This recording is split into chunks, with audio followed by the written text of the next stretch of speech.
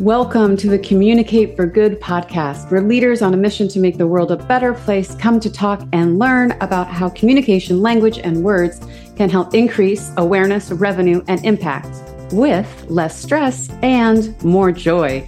I'm your host, Erica Mills Barnhart, and I'm so excited you're here with me. Let's dive right in. Welcome to the Communicate for Good podcast. I'm Erica Barnhart, your host. It is a bright, beautiful, sunshiny day here in Seattle. For those of you in other parts of the country, you may be wondering why I'm mentioning that. For us in Seattle, this is like a watershed moment. And I am excited to be joined on this bright, beautiful, sunshiny day by Jen Hope. I'm going to tell you a little bit about Jen. And then, as always, I'll invite you, Jen, to give kind of the color commentary. How did you do all of these things version of your bio? But in a nutshell, Jen is an executive and leadership coach for startup leaders. She has a background as VP of marketing for multiple high-growth companies. And that's what gives her the knowledge and expertise to understand the complexity of startup leadership. She likes data and evidence-based tools, a woman after my own heart, that accelerate growth and scale, both in terms of individual and collective leadership. Jen is a self-kindness and mental health advocate. She is passionate about creating safe spaces for women and non-neurotypical leaders in startup and corporate leadership. Clients will tell you that Jen provides systems and habits that improve life and leadership. I love that because I think sometimes we try to separate the two, which that would be lovely if we could, but life isn't tidy in that way. So I appreciate you just being like, we're doing all the things, the two L's, life and leadership. Her clients love the sharp insights, structure, compassion, and accountability that come from her coaching process. She has clients that include Tenable, Oracle, Altana.ai, Tomboy X, DocuSign, Blue Jacketeer, and UpLevel. When she's not working, you can find her cooing over her dogs. She just did have to do a little doggy management before we got rolling here, running in the hills of the Pacific Northwest. There are many, many, many hills. And singing all the songs that play in her local grocery store and CVS. Welcome to the show, Jen Hope. Thank you so much. Thank you so much. So many of those things are making me giggle to myself over here in all of their realness. Yes. Fair. So I always think it's interesting to ask folks like, what drew you to marketing? How did you end up doing all these really amazing things? And then I want to, and then I want to get right into the self-kindness and mental health advocate and how you bring that into your work. But why marketing? I started working in marketing while I was in college. And so there was a early organization that I worked for that did what became, now we call like Google Ads, paid search, before Google existed. And so very much dating myself on that. But the world of someone out there in the world may hear this and know Commission Junction, which was a place where we used to trade users for pennies to get them to travel websites, and booking the very early days of travel online, and clients like Fairmont and some of those properties that were looking to get folks to their websites in the early days of the internet. And so that's where I started. And it was fascinating to me. It was fascinating the way that we were building businesses. And I quickly, with a little bit of push from my dad, who told me that I would never be satisfied with the salary that I would make in psychology, thumbs up, thumbs down, dad, like, oh, right. But look where I ended back up. So kind of perfect. But then went into the world of marketing and really got passionate about business and how businesses grow and how they scale. And so here we are. And so you were in-house for some period of time, but now you are independent. How long have you been on your own? A decade. So 10 years this year. And I was in both the agency world and then in-house as a VP of marketing for 16, 17 years. Congratulations on making it to a decade. Thank you. Yeah. Big deal. I know. I'm at 19 years. It's not for the faint of heart. I think it takes a special type to like keep thinking this is fun. It's definitely the longest role I've ever had, right? Yeah. 10 years in the same job is bananas to me. I think my tenure was about 4.5, 5 before that. So now a decade. I mean, I'm curious if this is true for you, and this is mainly for listeners who are independent or dip their toe. I think the reason that it's been sustainable for me is because, yes, it's one title, it's sort of one organizational container, but it's allowed me to do a lot of different things. When you're your own boss, you can be like, well, that sounds like a great idea. Let's create the wordifier. Let's do that. So it allows for a lot of creativity, which, offsets some of the tougher things about being independent. For sure. I love that. I love that I can add new education. I love that I can add new products and services. I love that I can partner with organizations that I think, are well aligned and bring that newness and the new skills that I have a love of learning anyway. And so bringing that and adding that to what I get to bring to other organizations, to clients, that's like the perfect world. So let's talk a bit about your self-kindness and mental health advocate. How did that enter your orbit? Two parts. One, I had and have my own journey with mental health, and I've experienced anxiety and depression since I was a very young person, and grew up in the 80s and 90s where that wasn't a topic that was in many homes. It wasn't a topic in books. It wasn't a topic in the professional world. It wasn't something that we saw anywhere. It was really super quiet and quite shameful. Mm-hmm. And when I started to understand more about what it looks like to have mental health, I had a very deep, passionate urge to blow the roof off that a little bit and talk about it, because particularly as a young person, suffering, is that the right word? In pain, alone, mm-hmm. I felt like was the worst of it, right? Where this was happening and didn't have that experience to go through with others. And that's in no way saying that my parents didn't do what they could with what they had, right? Or the system that was around me, I think, was doing the very best that it could with what it had at the time. I think we can do better. And a really pivotal point for me in my own mental health journey, and I see this time and time again with others in professional and personal growth, where when we can start to shift our narrative about that internal conversation, things really change. And it's the combination of the two. It's why there's both in my bio, right? Where we can be kind to ourselves about the fact that there is suffering.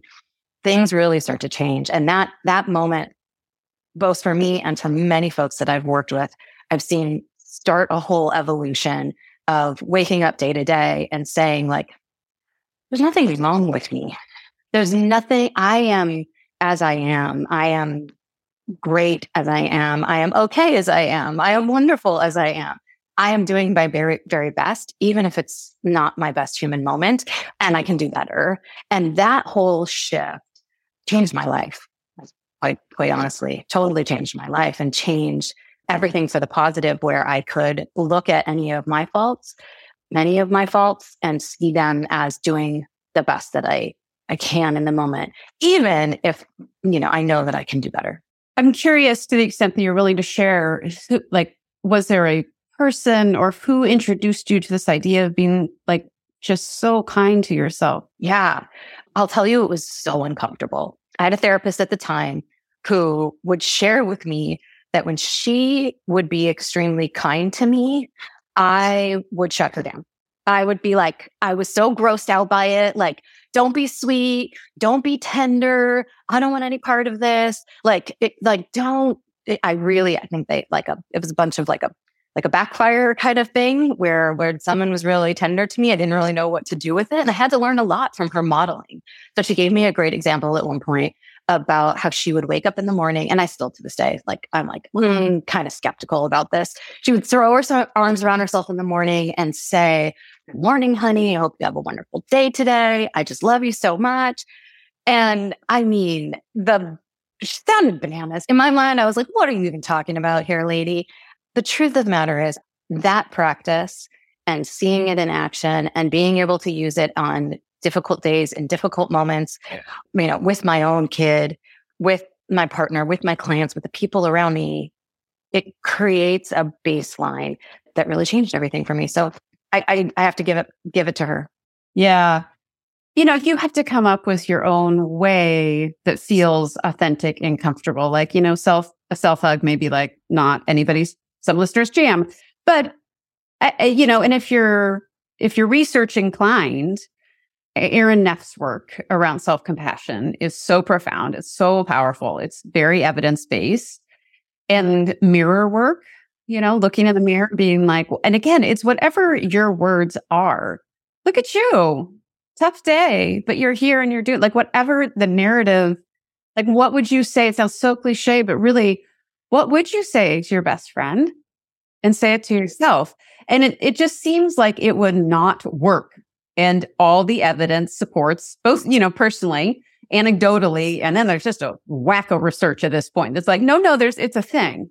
And at the beginning of our conversation, I glibly joked about like people want to keep leadership separate from life.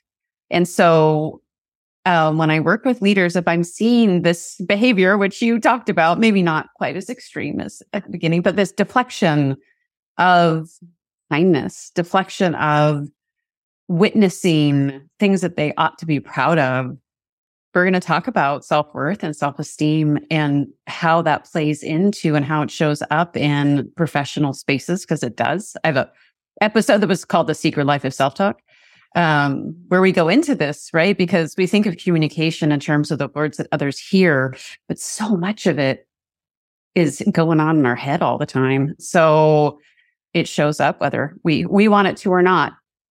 So one of the things that you were interested in, and that it sounds like you work with leaders on, is listening more.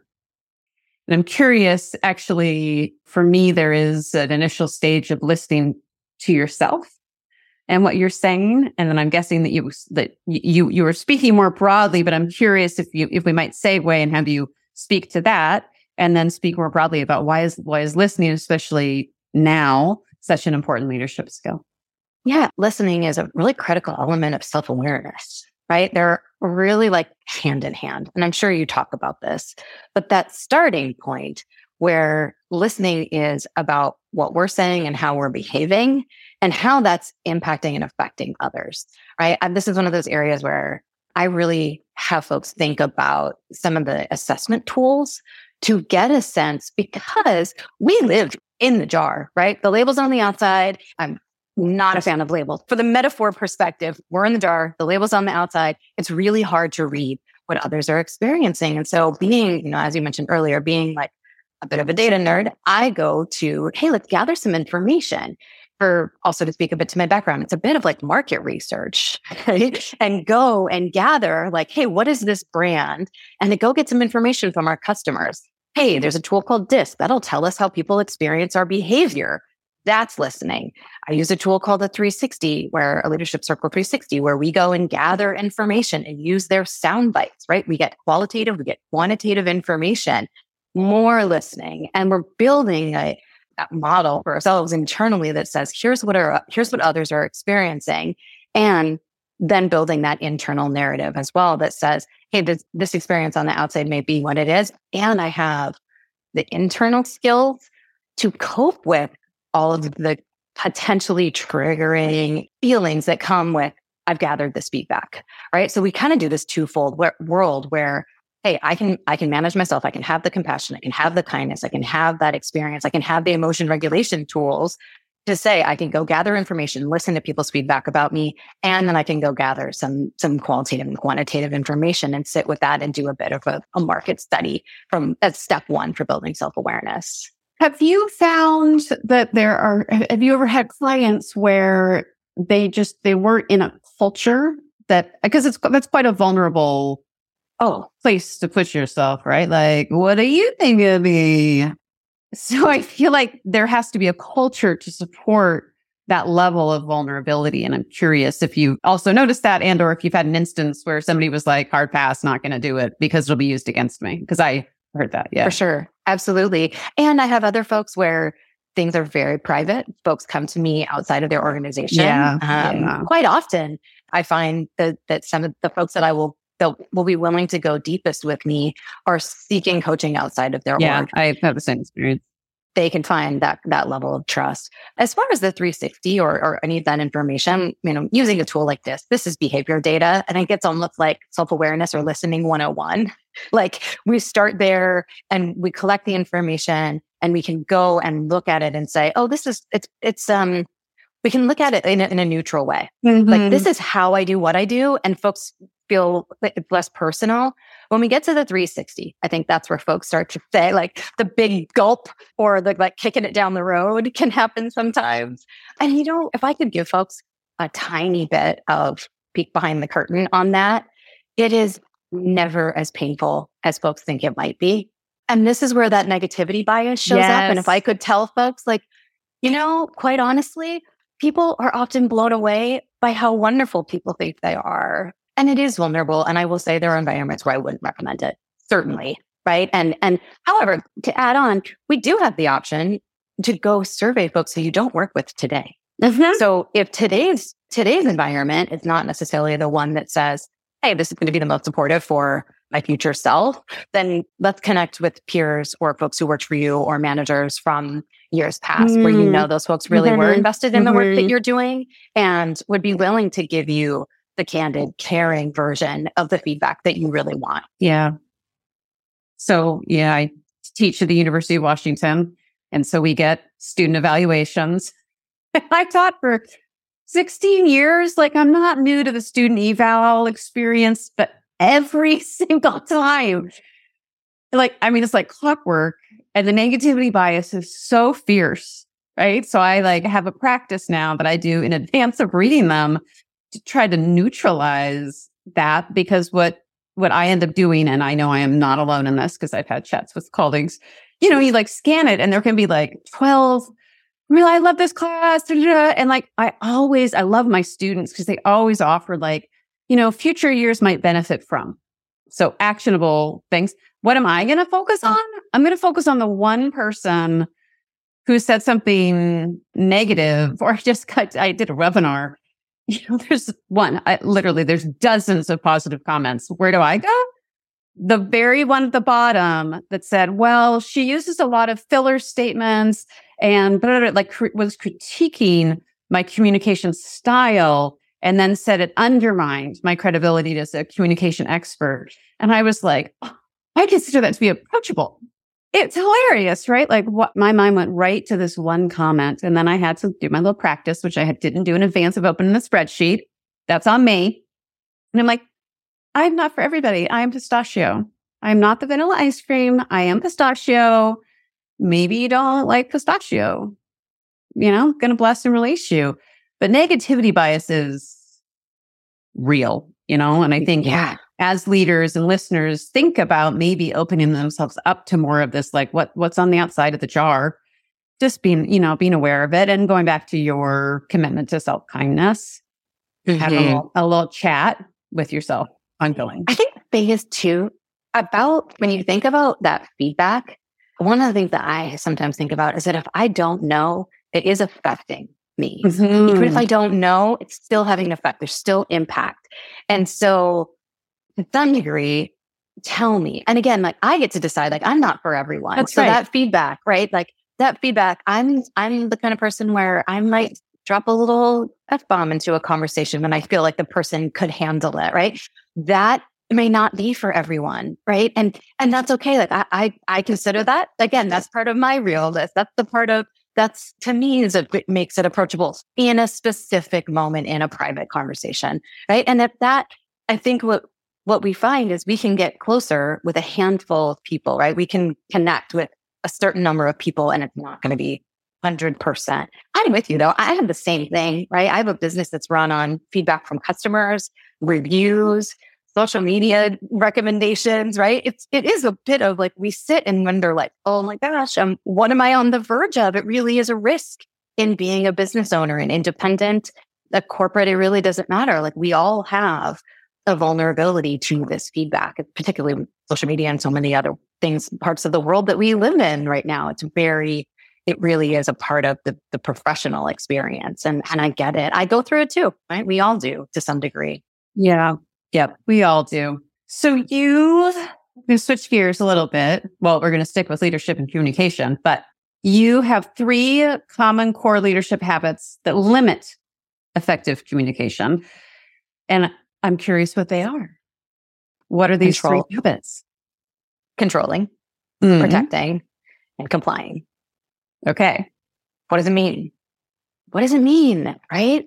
So controlling I think we know what that feels like. If I could give somebody an example of holding onto a rope and doing everything we can to keep that rope in our grip, that is controlling. And that can look like lots of different things in our environment. It can look like kind of a distant nature, right? It can look like a critical way that we work with others. It can look like drive and ambition on overdrive, right? It's a bit of a way that we can keep ourselves safe by being in control of all the balls that are in the air, right? I think folks who know this, they know it well. I feel like we need to air quote, keep control of all the balls in the air because good luck. Yeah. Do you remember that Wii? I don't know. There was an early Wii game, like Wii Nintendo game, where you were trying to cover the holes on a dam that was breaking. And I have my arms and my legs stretching out every way, like octopus arms right now. It's that every single hole on the dam breaking is what we're trying to do with control, right? And inevitably not going to happen, right? There's going to be a tiny leak. That's the control. And then we've got like a bit of that protecting. And that's where we're playing way back from a distance. I am going to appear aloof. Folks are going to not really know where I stand on a given topic. This is a little bit more of like, I'm going to play from behind a wall. I might throw shots over, but it's not going to be clear to folks like what my authentic opinion is. I'm not going to use, it may feel a little bit like, what's going on with the integrity there? Do they walk their walk? Do they talk their talk? That kind of vibe. And then we have complying. This is pleasing. This is doing everything that we can to make the situation feel smooth, regardless of how it impacts us, right? And at its very core. This is for you, people pleasers. Yeah. And it's passive, which, there's a bunch of data that suggests that passive is the trait that really gets most in the way of our leadership effectiveness. That, right? Interesting. Right? Isn't that well, where my mind went in is because we were just talking about listening. And I think sometimes listening can look like being passive. So I'm curious how leaders can hold those two things. And maybe it's naming it, which I'm a massive fan of. Like, I'm hearing you, I'm listening, I'm creating space for this. I don't know. I'm curious what you would suggest on that. I think passive suggests that we don't own the power that we have. Less like passive listening versus that active listening. Those, I totally agree with you that those can look like I'm pausing with information. Yeah. I think the suggestion would be our passivity actually gets in the way of us achieving results. Yeah. Right? Where we don't do what we can to be visionary, to be strategic, to take those steps forward, because we're really over here. Sometimes, I don't know if you've seen this, where we are managing people's feelings in passivity and complying as much as we are managing tasks, as much as we are managing people, business lines, and managing, the future of the work and resources and being more concerned. Yeah. And maybe this is what you mean is, so, I've worked with some people pleasers in my day. And I think that they have a working hypothesis that if I'm passive, I am smoothing things over and therefore I'm managing people's feelings, emotions, really. When in fact, that's not the case. It's an erroneous assumption, because I do think as a leader, you are in charge of your own little orbit of emotions, right? You're not in charge of or responsible. You're responsible to people, but not for them. So I think that's a really important distinction, but you are responsible to them. And so it's, back to this like leadership separate from life. It's sort of like emotions separate from workplace environment. And, there's the famous line by the neuroscientists that says we are feeling beings that think, not thinking beings that feel. And so I think it's an interesting kind of hypothesis. And I get it. And I would say, I think a lot of people pleasers are conflict avoidant. So there's a piece of owning to your, what you were saying, Jen, like, with leadership, oftentimes you're going to need to learn you're going to have to navigate conflict and emotions and all the messiness of all of that. There's an element of this too, where, Kim Thought has the great radical candor quadrant, right? Yes. The four, yeah. And that whole area where we have that insincerity, that manipulative insincerity.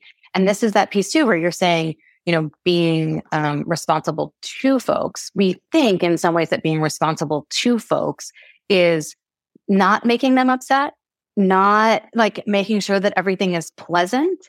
And is that giving folks a sense of where they stand? Are we doing folks a favor in that way? The data suggests that we're not, right? Yes. And that actually the most ineffective, style is for folks to not know where they stand and what that does to not just their current experience, but even their future career experiences, where we're limiting folks because they're not aware of their performance or, anywhere they might be experiencing gaps that we could help them and support them through some of these areas of fine tuning. The other thing that's interesting about that is that this being pleasant, which by the way, very Northwest, very Northwest.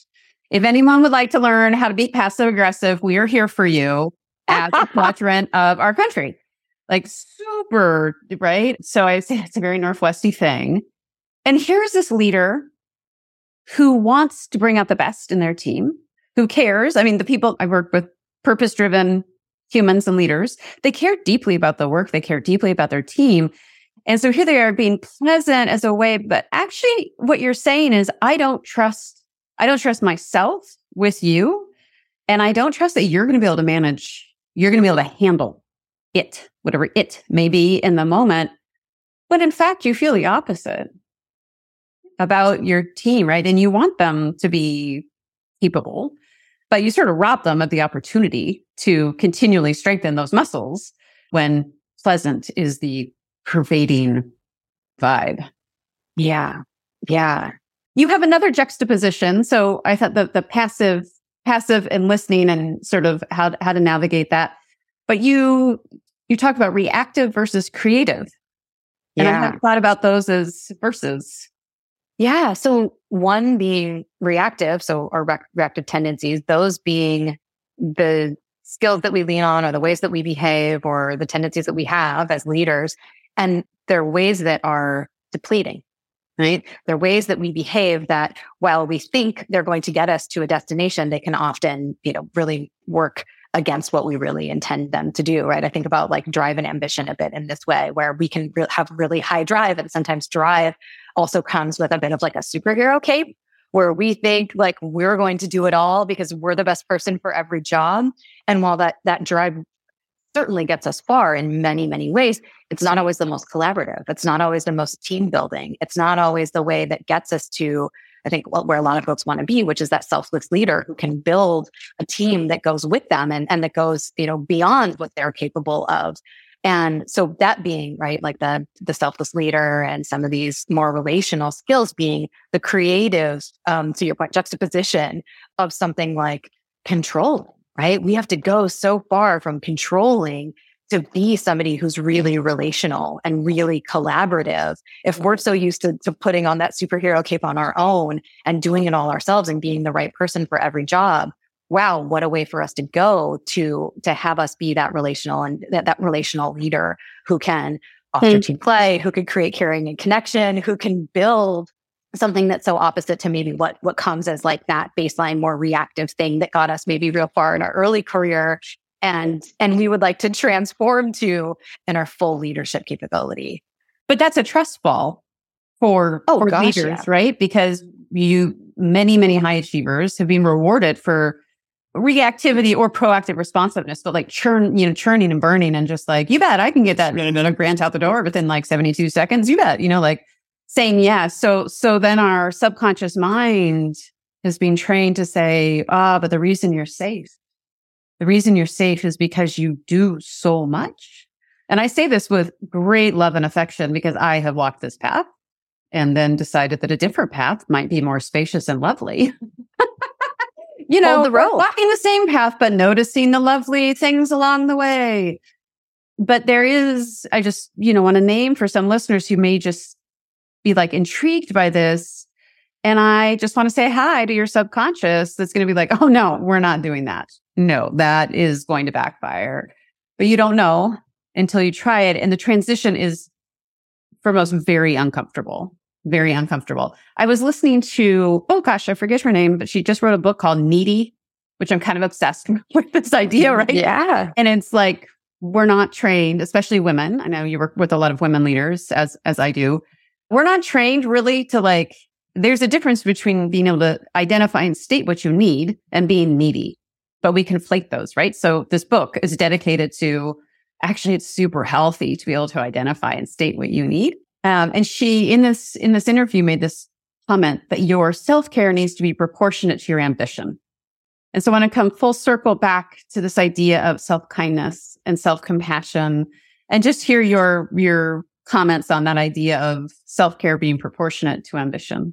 This is one of those areas where, in part of the research that I have a lot of my coaching based on, one of the areas that we talk about often is composure and balance. Mm.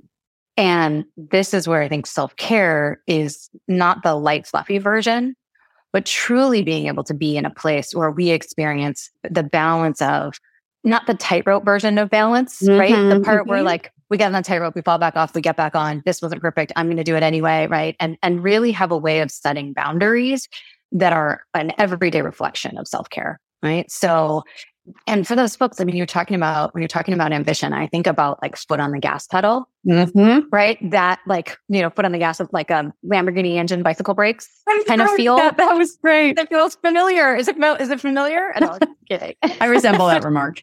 Me too. I get it. But it's when we're in that position. Okay, so if we're going to run with a Lamborghini engine, what does our maintenance look like? Yeah. Right? It's different than for my 2004 MDX that has 200,000 miles on it. Right. And so what does that look like? If you want to be high performance, right? If you want to be in this role where we're achieving at that level, then how are we going to provide maintenance? How are we going to provide all the inputs in to continue to do that at that level? I have a client story about this where I worked with an individual, like I think probably, you as well, who really data oriented and used like a habit tracker, right? Like I have like 55 things that I'd like to do every day to make life perfect and hit all of my goals. You're nodding. It sounds, yes, agreed. Been there. I'm raising my hand. In our work together, one of the things that we started to figure out is that it wasn't that we needed to check every box in the habit tracker to make it all okay. It was, what are we going to do when we don't hit the numbers that we hope to achieve on the habit tracker? Or what if we put the habit tracker away and really tune into what's happening in life? How do I feel? What's stressing me out at the moment? Is the habit tracker causing me more depletion? Is it more reactive and perfection based than it is things that are adding to how I feel? And when I don't hit the thing, whatever it is, if I didn't meditate and I didn't X, Y, all the things, then am I beating myself up? And am I coming down on myself? Especially if it's daily. That's tough, Yeah. I think having a longer time horizon, like in a given week, in a given month, in a given year, what are the things that are consuming so much? If I want to feel better, then what is actually helping me feel better? And really identifying that. Because if it's one or two things, let's lean in and let's have that be the thing that we attempt to do our best to check off the list every day, right? Let's really find the things that are meaningful and impactful. And if the real check mark is I want to spend time with my family, then let's put our phone down and focus on what's really important, which is none of these things that we're talking about anyway, which I think for a lot of folks is what we end up talking about at different times. Yeah, I have all these big goals. And one of the biggest is I want to be with the people I care about, or I'd like to shut down my laptop. Yeah. I mean, I have two teenagers and I I'm like it's such a thing, the screenager, where they're, and I try to be mindful, like they're on their phones, but then they're talking about what they're looking at on their phone. And so it is a different dynamic, but I think intergenerationally, just in general, like closing the laptop, putting the phone away, probably a good move. It's funny, as I, get older, I have to, if I want to stay as active as I like to be, which is pretty darn active, my body has served me well, but my knees are like, we're not going to be doing all those things. And we're especially not, Erica, if you don't do your PT. So it's really like I just have to continually remind myself, like, this is an act of self-love. Like it's things like meal prep. I like do meal planning and meal prep because for me, that's love. Opening my fridge and knowing that me and my family have a whole docket of great food, but it's the come from energy, right? So there's a past version where that was like, well, you got to tick off the box, like, this daily habit tracker thing. And now I literally open it and I'm like, golly, that's loving. Look at that. Look at all that healthy, yummy food. Fabulous. Some of it is the action, but I think in equal measure, like really being attentive to the mindset or the come from energy of the action so that you can get this sense of like, is that really filling my cup or do I just feel like I have to put that in my cup, but I don't actually want that in my cup? People like meditating. I know a bunch of people are like, I'm never going to do it. That's just not my jam. I'm like, cool, don't do it. Do something else. Yeah. The thing about PT, physical therapy. Thank you. Yes. Is one of those areas where it's to your point, micro action that we're like, how can this be doing anything? Right? I totally get what people think that about meditation. I just have to sit here and breathe. This isn't doing anything. How's this going to help my problems? Right? Like that's where my mind, like my little resistance mind of like PT, that's not hard. You're just making me breathe and I have to like put my legs at a weird angle and it's uncomfortable and I feel like a dork. Totally. For myself. Yes. No, same. And it's that, right? There's also that to your point is such a version of self-care. And it's not super immediate. There's not a gratification. There's not like so the other day I live on a hill and I catch the bus at the bottom of the hill and I had like been on a good streak with my PT. And so I'm running downhill, which if I don't do it, my knee is going to be talking to me. I was running down the hill because it felt great. And I was like, this is why we do PT. This feels good. Totally. Like reinforce that it's worth it. It was kind of sure that there were a couple of people who were like, oh my, what is happening with the lady who was walking down the hill, talking to herself? Or it wasn't my best look, but I felt like it was important to acknowledge like, this is why I do it. Because if I don't, it's grim. I love that. And I have the same. I have a PT who legitimately high-fived me when my calf length got to normal. She's like, you don't have the tightest calves I've ever seen. And that was a huge celebration for me. So yes. I'm high-fiving you, Jen. Thank you, Erica. I needed that today. Jen, anything else that you want to share with listeners that we haven't covered yet?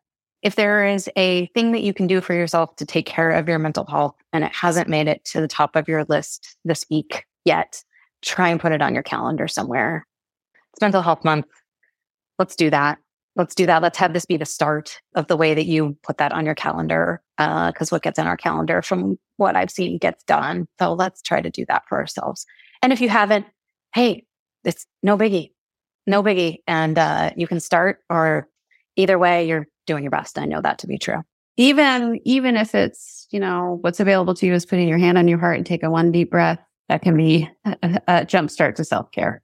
Can be little. Yeah. Jen, thank you so much for taking time to share all your insights and wisdom with listeners and for doing the good work that you're doing. I appreciate you saying no more shame around mental health. That's an act of courage still to this day. So I really appreciate you for that. Listeners, you heard Jen say it, and I'm going to double down. If there isn't something on your calendar, a way to prioritize your mental health, let's see what you might be able to rustle up this week, because you deserve it. I think that's all we have for this episode. So I will part ways by saying do good, be well, and I will see you next time.